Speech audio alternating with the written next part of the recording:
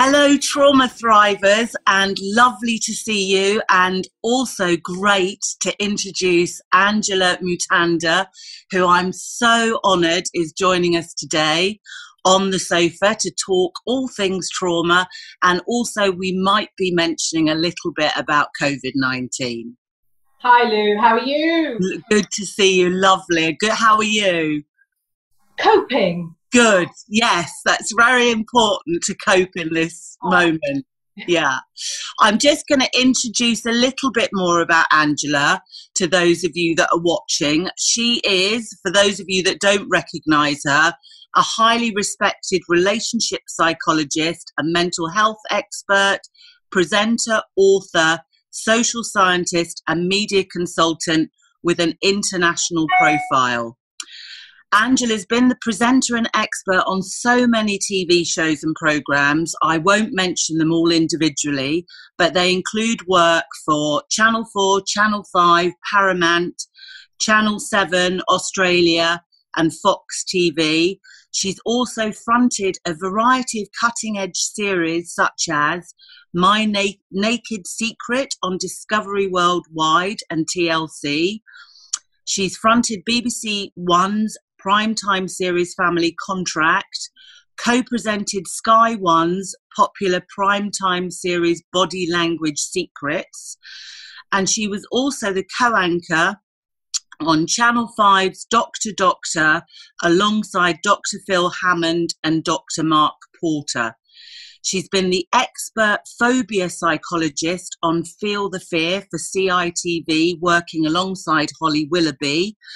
And she makes regular guest appearances on programmes such as Good Morning Britain, Lorraine, BBC Breakfast, and she was the resident psychologist on ITV's This Morning for over 6 years. She's also been on the BBC One's, which I love, The One Show.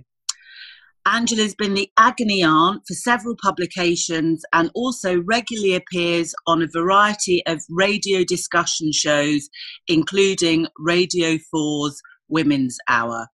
Her first self-help book, entitled Celebrity Life Laundry, which sounds brilliant, came out in 2007, and so has her second self-help book, entitled How to Do Relationships. Angela's vice president for Relate, who do amazing work, alongside Ruby Wax and Professor Tanya Byron. She's also the Media and Diversity Ambassador for the National Counselling Society and has been a senior practitioner for over 20 years, qualified in PTSD, couples counselling, anger management, as well as cognitive behavioural coaching. She also has a background in workplace and organisational psychology, outplacement and stress management, as well as previously being director of emotional intelligence in the workplace. So as you can see, quite a CV, and a long one and a very illustrious one. And for that, I'm truly grateful that she's joining us today to give us some of her knowledge and expertise on trauma. And as I usually do, I always start just with getting to know you a little bit and for the audience, and to ask about your own personal experience of trauma and how you got into psychology in the first place. Whoa. I know, not a big question at all. No, that's just a really tiny question. Yeah. First of all, thanks for the invite, Lou. Oh, thank you for joining. I'm so chuffed to do this with you today. Really am. Thank you. And it's really funny because when you suggested we do this, I hadn't really thought of myself as somebody, you know, working with trauma, my own trauma in that way, because I think people who've gone through trauma just deal with it. Yeah. And it's sort of normal. So having to break it down, I think I was traumatized before I was born. Wow. And I think in the soup of the amniotic fluid, I think that was my first introduction to trauma. Okay. My mum and dad got together, very, like, my mum was sort of one of these women who was like, I want to do my own thing. She was very young. My grandparents were completely against my dad. They met in India. He was Ugandan, she's Indian. You know, never the twain shall meet at that time. Yeah. And so she was rebelling. And they basically said, if you get together with him, we're cutting you off. Oh. So she did her own thing, went to Africa with my dad, and I think realised she'd made a mistake. Yes. So I think at the time that she was pregnant, she was in the middle of, should I really have done this? This was a mistake. Then when I was a few months old, my dad had a road accident, a near fatal car crash, where the person he was in the car with died. I think my dad was a narcissistic, very vain man, and the surgeon in the hospital said to him, you're not going to attract the ladies anymore, because it had ripped his ear. So here you've got two young people, one who's been cut off, yes, and one who's lost his looks, he's been told, and a child. So that's the beginning of me. Yes. Wow. So I think for me, trauma just has always been around. They had a very volatile marriage. They lived in a very volatile country. The social situation was almost like a police state. It was, yes. You know, Idi Amin was the president. So it was... So stress all the time and loads of cortisol and yeah. All the time. So when I say I was born into it, with it, I carry it. There's also a lot of ancestral baggage. Yes. So that's why for me I think trauma's normal, which it isn't. Yes. So their marriage was very fraught. There was a lot of domestic violence. Oh. I remember being 4 years old, and you know what little kids are like. My mum bought me a new outfit. I thought I looked really good. I ran into the bathroom and I said, Dad, look at me, in my new hot pants. And he refused to look at me, just carried on staring dead ahead. He then came out of the bathroom, he picked me up by my lips, said, never, ever do that again. And that was my introduction into how to deal with somebody like him. So I was traumatized, but I went numb. Yeah, totally freeze. Yeah. And the second time that freeze happened was when I was 5, and I came again. I kept trying with these two parents, running down the stairs in our brand new house. We just moved in with, you know how kids are with net curtains? I was like, yeah. I'm a bride. Yeah. Hey, running down the stairs, wanting to show them. Look at me. They were in the middle of a bloody war. And when I say bloody, I mean there was blood. Wow. They're hitting each other with furniture. Bless you. And you. I froze. And I didn't want to interrupt because I didn't know what would happen to them, what would happen to me. So I just stayed there till it was over. So as you can see, I'm building on my own traumas layer after layer. And so your adaptation becomes your new normal. Yeah. Always like hypervigilant, hyper alert, observing, looking at people's faces to read when to freeze, when to fight, when to take flight. Yeah. Or I guess when it's safe even. Yeah.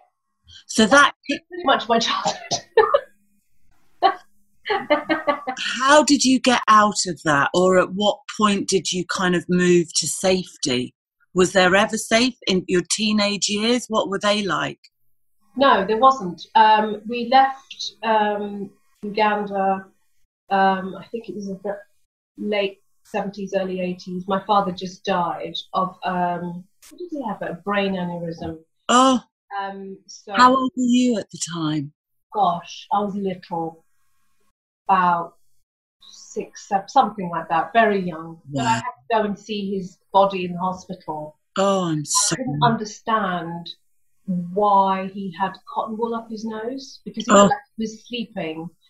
And I was like, he looked slightly grey and pallid, but I was like, he shouldn't have that up his... Anyway, so that was my first introduction to death of a parent. Yeah, which is really young, and your dad. Yeah. I'm so sorry. Yeah, but just look how I deal with it. Yeah, that's pretty much it. Yeah, whereas I'm really feeling it, actually. I feel really quite emotional for you. Okay, yeah. Interesting, isn't it? But it's normal. Yeah. It's not, but... Yeah. So then my mum had to kind of almost sneak us out of the country because she's Indian. We weren't allowed to leave the country, so she had to sneak us out. We left under the cover of midnight. We went via Paris, then we arrived in this country. My first instruction was to live in an old people's home.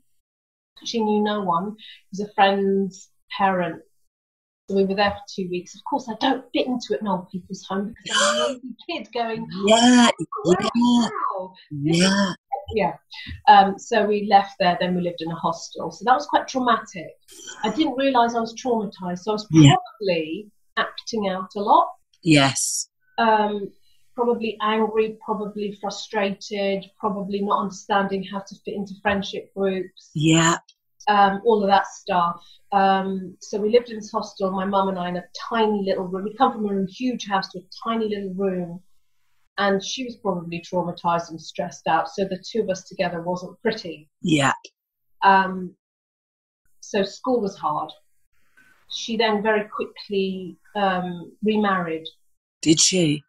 Yeah, within, I'd say, about 18 months. Yeah, that's fast, isn't it? Very fast. She married a guy who, in my estimation, was a man-child. Yes. So then suddenly you've gone from this very almost claustrophobic relationship with your mother, where it's just the two of you in survival mode, to this third person who I did not trust at all. And I was right. Were you? Yeah. Good instincts about kids' instincts, hey? Early to who's safe and who's not. He wasn't safe.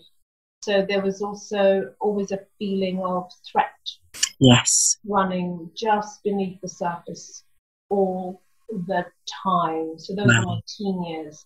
I had another child who, to me, was the most glorious thing ever. Because for the first time in my life, I thought, this baby, their baby, loved me unconditionally. So for the first time in my life, I was like, oh, that's what unconditional love is like. It's lovely. Yeah. And but I became the carer for the child. I became the person that everybody dumped their emotional stuff on, frustrations, physicality. I was beaten up a lot. And that was actually quite a theme of my childhood, was being beaten up a lot was normal. In fact, I remember, actually, if I take you back to when I was 5, my first day at primary school, I decided to walk home because I thought I knew the way and was a very independent soul. And of course, I got lost and found myself on the motorway. And actually, weirdly, my mum found me. She was in tears. She was like, what have you done? And when I went home, my dad beat me up. Oh. So being hit was quite a normal thing, which is traumatic. It's horrendous. Normal to me. That being hit, being shouted at, being blamed, being attacked is what happens to me. So how the hell did you get out of all of that? Well, psychology. You sort of become, I mean, I'm very good at taking care of other people. Yes. But at 18, I was like, I have to study. I have a brain. I need to understand what the hell's been going on. I mean, my mum and stepdad got divorced. Did they? So she realised too that he was no good. Yeah. Oh, it was bad. It was volatile from day one. And she was warned, but anyway, that's her show. Yeah. Yeah. So I went to study psychology, and I think that was the beginning of like, oh, I'm not crazy. Other people around me might have not been kind to me. Yeah. Treated me in the way that actually children deserve to be treated. So I think that was the first step into wellness. And I've always said to people, if you want to work through anything, you need to develop a level of self-awareness. Yes. Otherwise, you're just playing to other people's tunes for the rest of your life. Yeah. With me, would have always been about self-blame. So it's even like, we're talking about, we're living in the age of that sort of COVID-19. If I hadn't worked on myself, I'd have managed to personalize that and said, well, how was I responsible for that? Yes. Could I play in that? That's how an adaptation behavior manifests itself. Yeah. Or, well, for me, it's catastrophizing and personalizing. But also, I think if we have got untreated trauma, let's say, in the child, I always say with clients, I kind of use that model of critical parent, nurturing parent, adult, not okay child. And I think the not okay child in us as kids, we make everything about ourselves, don't we? It's always our fault. Completely our fault, and then we take care of others. Yes. Always like looking for, almost being an ambulance chaser. Yes, totally. Where is the pain and how can I fix it? Yeah. And so I always think that us therapists need to do some of our own codependency work as well when we come into this profession, because we are such brilliant fixers of others. Really. And I think it's not in our nature to be selfish. And I learned very early on when I did my master's in counselling psychology, it was like, there is such a thing as good selfish. Yes. Good selfish is healthy. Yes. You know, being a broken person, trying to treat other people or help other people is just loads more fragmentation. It's Yeah. And you're not actually trying to fix them. You're trying to fix yourself through them. Totally. It's not fair. No, it's not. So actually I had 2 years of therapy as part of my training, and I continued it after I finished my master's because I thought that I need to work from the inside out. And what kind of therapy did you have? What did you find useful on your journey? I actually found psychosynthesis or transpersonal psychosynthesis. Oh, okay, yeah. Really helpful. I loved my therapist, Edna. She just got me straight away. Yeah, lovely. Very buttoned down, or I'd turn up late, or I'd turn up really early because I was testing the boundaries. Yeah. Obviously, I didn't trust people. Why would I? No, totally. Absolutely under threat around people all the time. People let you down, don't they? And yeah. She never did. She was... And I remember once, actually, she had to work from a different office, and I asked my mum for a lift. And it's the first time I've experienced my mother feeling absolute jealousy because she could sense that I was getting parenting from somewhere else. Really fascinating. Yeah, very fascinating. And so in the middle of that relationship, like... Yeah. This woman, I was like, hell to the yeah. Yeah. So was that in your 20s then that you kind of studied and did all the therapy journey and trained and... Really early, 21, 22. Really. Wow. Yeah. And then when did you start working in the profession? 23. Oh, amazing. Really young. Yeah, that is. Yeah. That's interesting, isn't it? Because I always think that I remember my first years at the Priory, because I was on the Priory addiction unit for about 10 years. Wow. And I thought I was quite young. I was 35 at the time, but one of my friends was 25. Yeah. And I still think she's still a friend now. She's a Greek psychologist, that she had a little bit tougher than me, being 25, somewhere like that to start with all the older clients.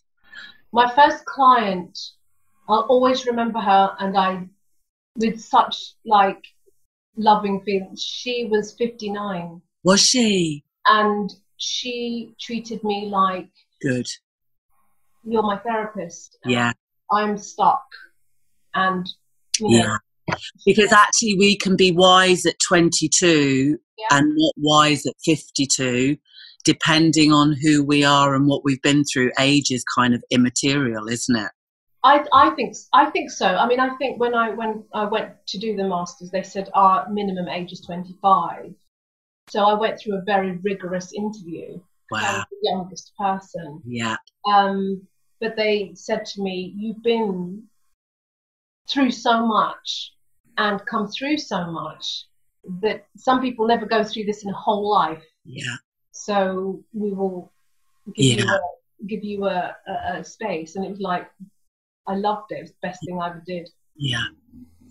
And so you really moved out of survival quite early on into, because I always think there's an interesting point between surviving our trauma and then actually being able to thrive through it or because of it. What are your thoughts on you? Because obviously you've been such a phenomenal thriver and had such a brilliant career and really gone out there and been able to have a voice, shine, speak out. That's amazing, because so many trauma survivors, for me, find that really difficult to kind of be out there or take their space in the world. I mean, thank you for saying that. And I think it really depends on the trauma that you've been through. And I think for me, if you look at it as sort of, I think I have two narcissistic parents and a narcissistic step-parent. So I was properly surrounded. And Won't you just? Oh God, please, where are the exits? And I think because they scapegoated me, and I was also literally the black sheep of the family, because everybody else was like lighter skin, and there was a whole other layer of this, including a grandmother who said she's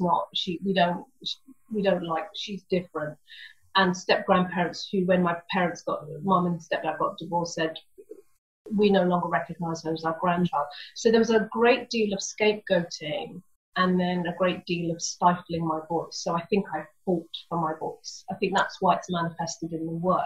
Yes. But in terms of thriving, I think that is a day-to-day job that I do. And my greatest success is not my work, is not what I do in the world.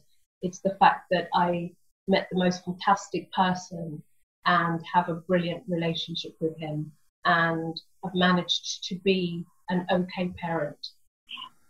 That is my greatest success. Yeah. And that's when I know I'm thriving.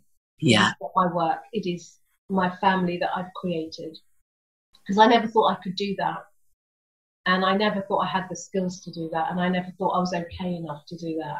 And that's how I measure my thriving. Yeah, that's lovely. How did you turn that round? Because obviously the books and the work that you've done, a lot of it is on relationships. Yeah. There is a reason for that. I think I thought about it that way. They usually is. Relationships matter. Yeah. And your first relationship, and this is what I wrote about when I wrote How to Do Relationships, is, your relationship with yourself matters. And, people can feel lonely and isolated and I have no one. You have you. You have you. And working on that, getting your circle of support, whether it's with therapists, with healthy friendships, this is how you can make those connections healthily if you've got you together. Yeah. So that's what I started working with myself first, because I realized very early on that I was taking a lot of unhealthiness into relationships, and every relationship I have challenges how well or not well I'm doing. And the greatest challenge has been actually being a parent and having that relationship, because being a parent will re-trigger traumas, patterns of behavior you thought you were done with. Whenever there's stress, you go back to your default setting and what you did before that kind of is wrong, but it's familiar. So all this stuff reinforms how you relate to yourself, how willing you are to work on yourself, and how it affects the people around you. Yeah. So that's why all that work, and so many brilliant clients I've come across who've taught me so much. Yeah. My book, How to Do Relationships, is a collection of case studies and amalgamations of different people I've worked with. And, they are brave. Just because I'm out in the world doing it, people who come into counselling, they are brave. They are so brave to come and sit in front of another human being and say, this is my pain, and this is what I've been through. I agree. This is what I want to work on. That takes courage. Yeah, it does. Never, as therapists, underestimate how much courage it takes even to pick up the phone and make an appointment. So I honour all of them. Yeah. That I do. So when I do some stuff on television or whatever, it's them I'm always honouring. I'm always aware that those are the people who are the brave souls to inform our work. Yeah, they do. Yeah, they It's do. the internal journey, isn't it? And making that internal journey. And in a way, that's why I think that if we can reframe this self-isolation at the moment, Yes. and start to say to people, this could be a really good time for you. Yeah. And You there's know, so many resources, like your resource is fantastic to connect in that way, yeah, to read. There's so many things on YouTube that you just go, right, I'm yeah, going to work on me. yes, And I'm going to go to the best people I know to do that yeah, online and connect in that way and just start that process. yeah, And really be kind to yourself during this. It's a tough, challenging period for all of us. yeah.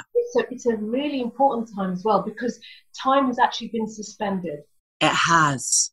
So you can rewrite how you're going to spend your time and what you're going to work on and give yourself a structure and routine on how you're going to feed your soul. Yeah, What matters? yeah. And people out there listening to this who don't really want to be on their own, who don't like their own company, who don't enjoy solitude or, being quiet, because without those external distractions, some people go, oh my God, I can't face myself for 12 hours a day.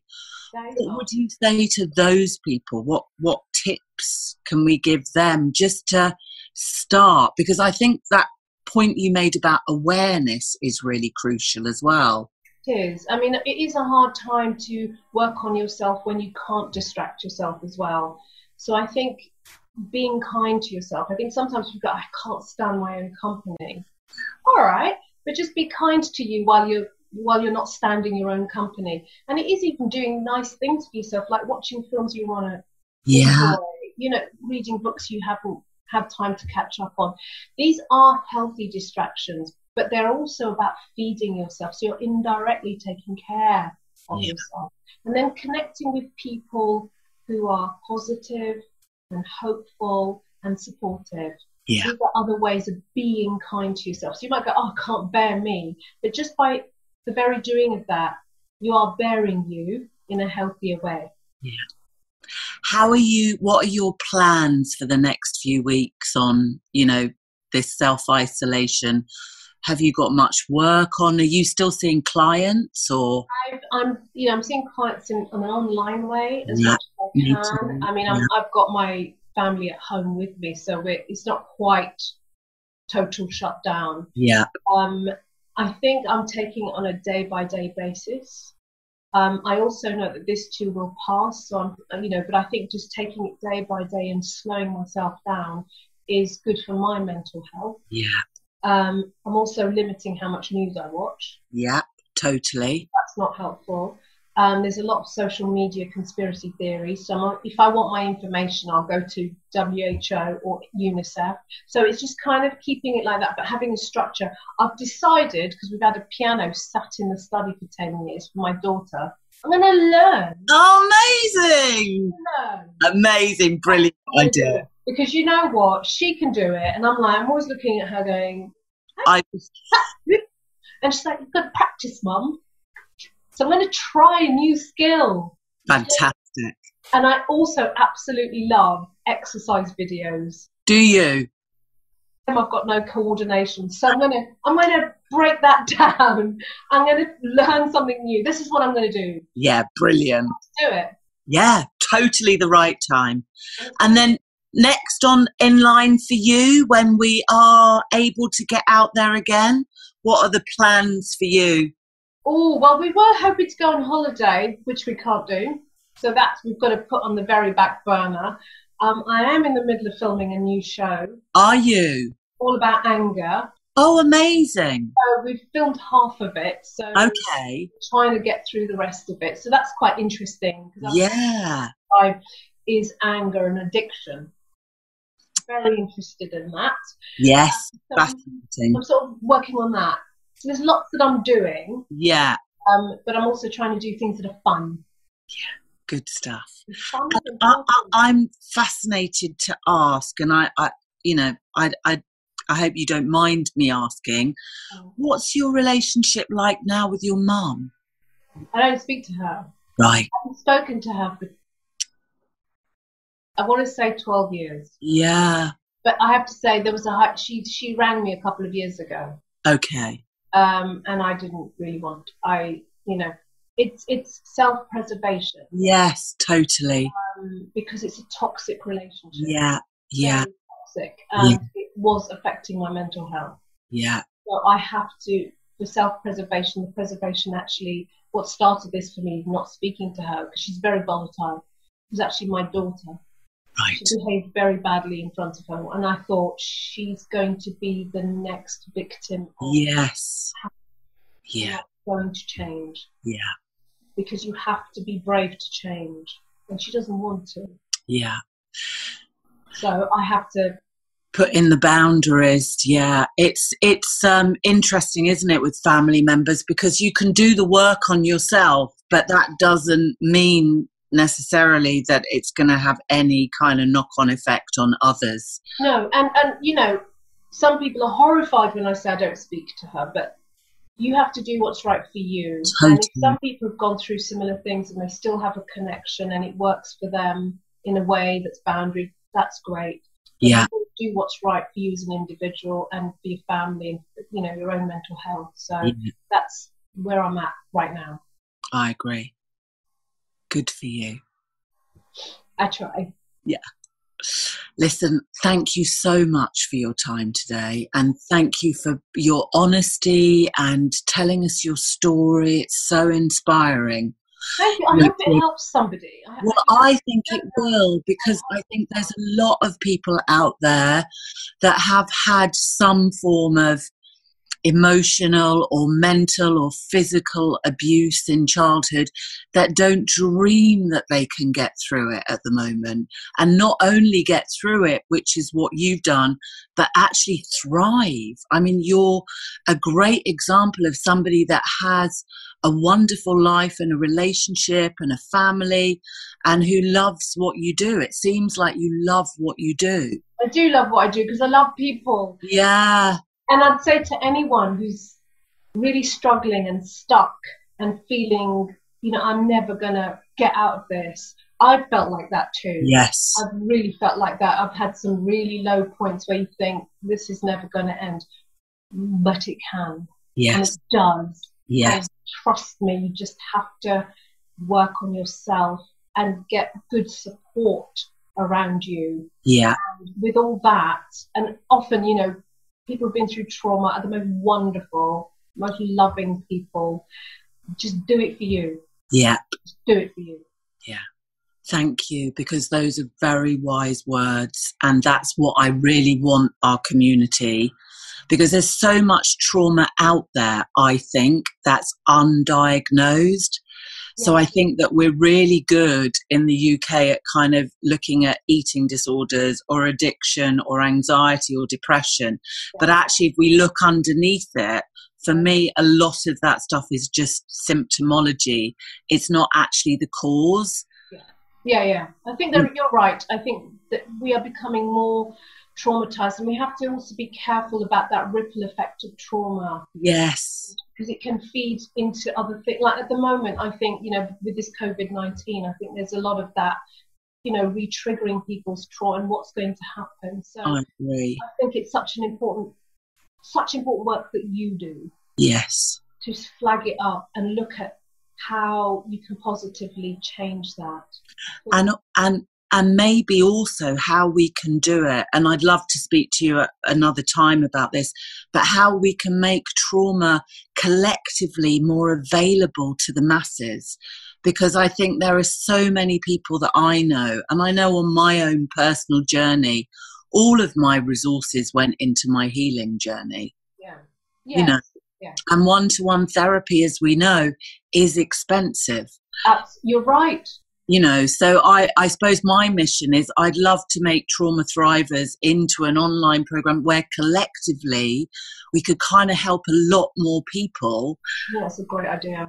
Rather than the one-to-one, because not everybody's got the resources to fund their own trauma healing journey. No, you're right. You're right. Do it, Lou. Yes, I'm on a mission. That's my mission. That's it. Yeah. But listen, for Trauma Thrivers today and for your time too, I just want to say thank you. And I'll put all the website and everything up and your books for people so that if anybody wants to know more, and please let us know about the anger series when it comes out so I can tell everybody about it, because I'm sure there'll be a few interested people in the group that want to look at their anger. Yeah. Thank you, Lou. You've been amazing. Thank you. Thank you for telling me and sharing. And we'll catch up very soon. Great stuff. All right. Take care.